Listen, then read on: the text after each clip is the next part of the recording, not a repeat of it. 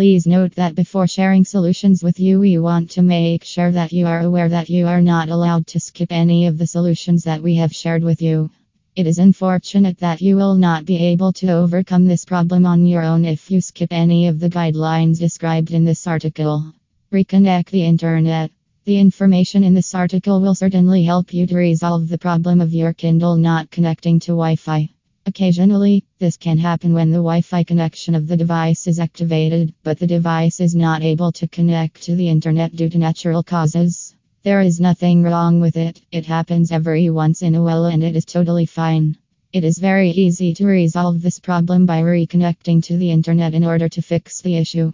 Maintain proper distance. As a result of the disruption of the internet connection as well as the poor network quality, the internet also does not work or provides a poor network experience as follows. There has been an increase in internet instability over the past few years. There is an improper gap between the two devices. It is simply a matter of removing all the barriers that present themselves on your device to fix all of the instability issues that can occur on your device. It must be noted that if you are not aware of this, then it is important for you to be aware that there should be at least a gap of 3 to 4 feet between the two buildings. It would be greatly appreciated if you could assemble it. Give a reboot.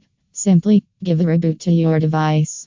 Rebooting is a quick way to overcome with your problems. It will definitely help you to fix Kindle issues.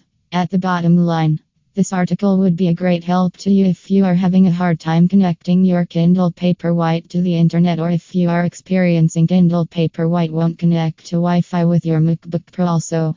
It is now possible for you to continue enjoying reading books as you always have done.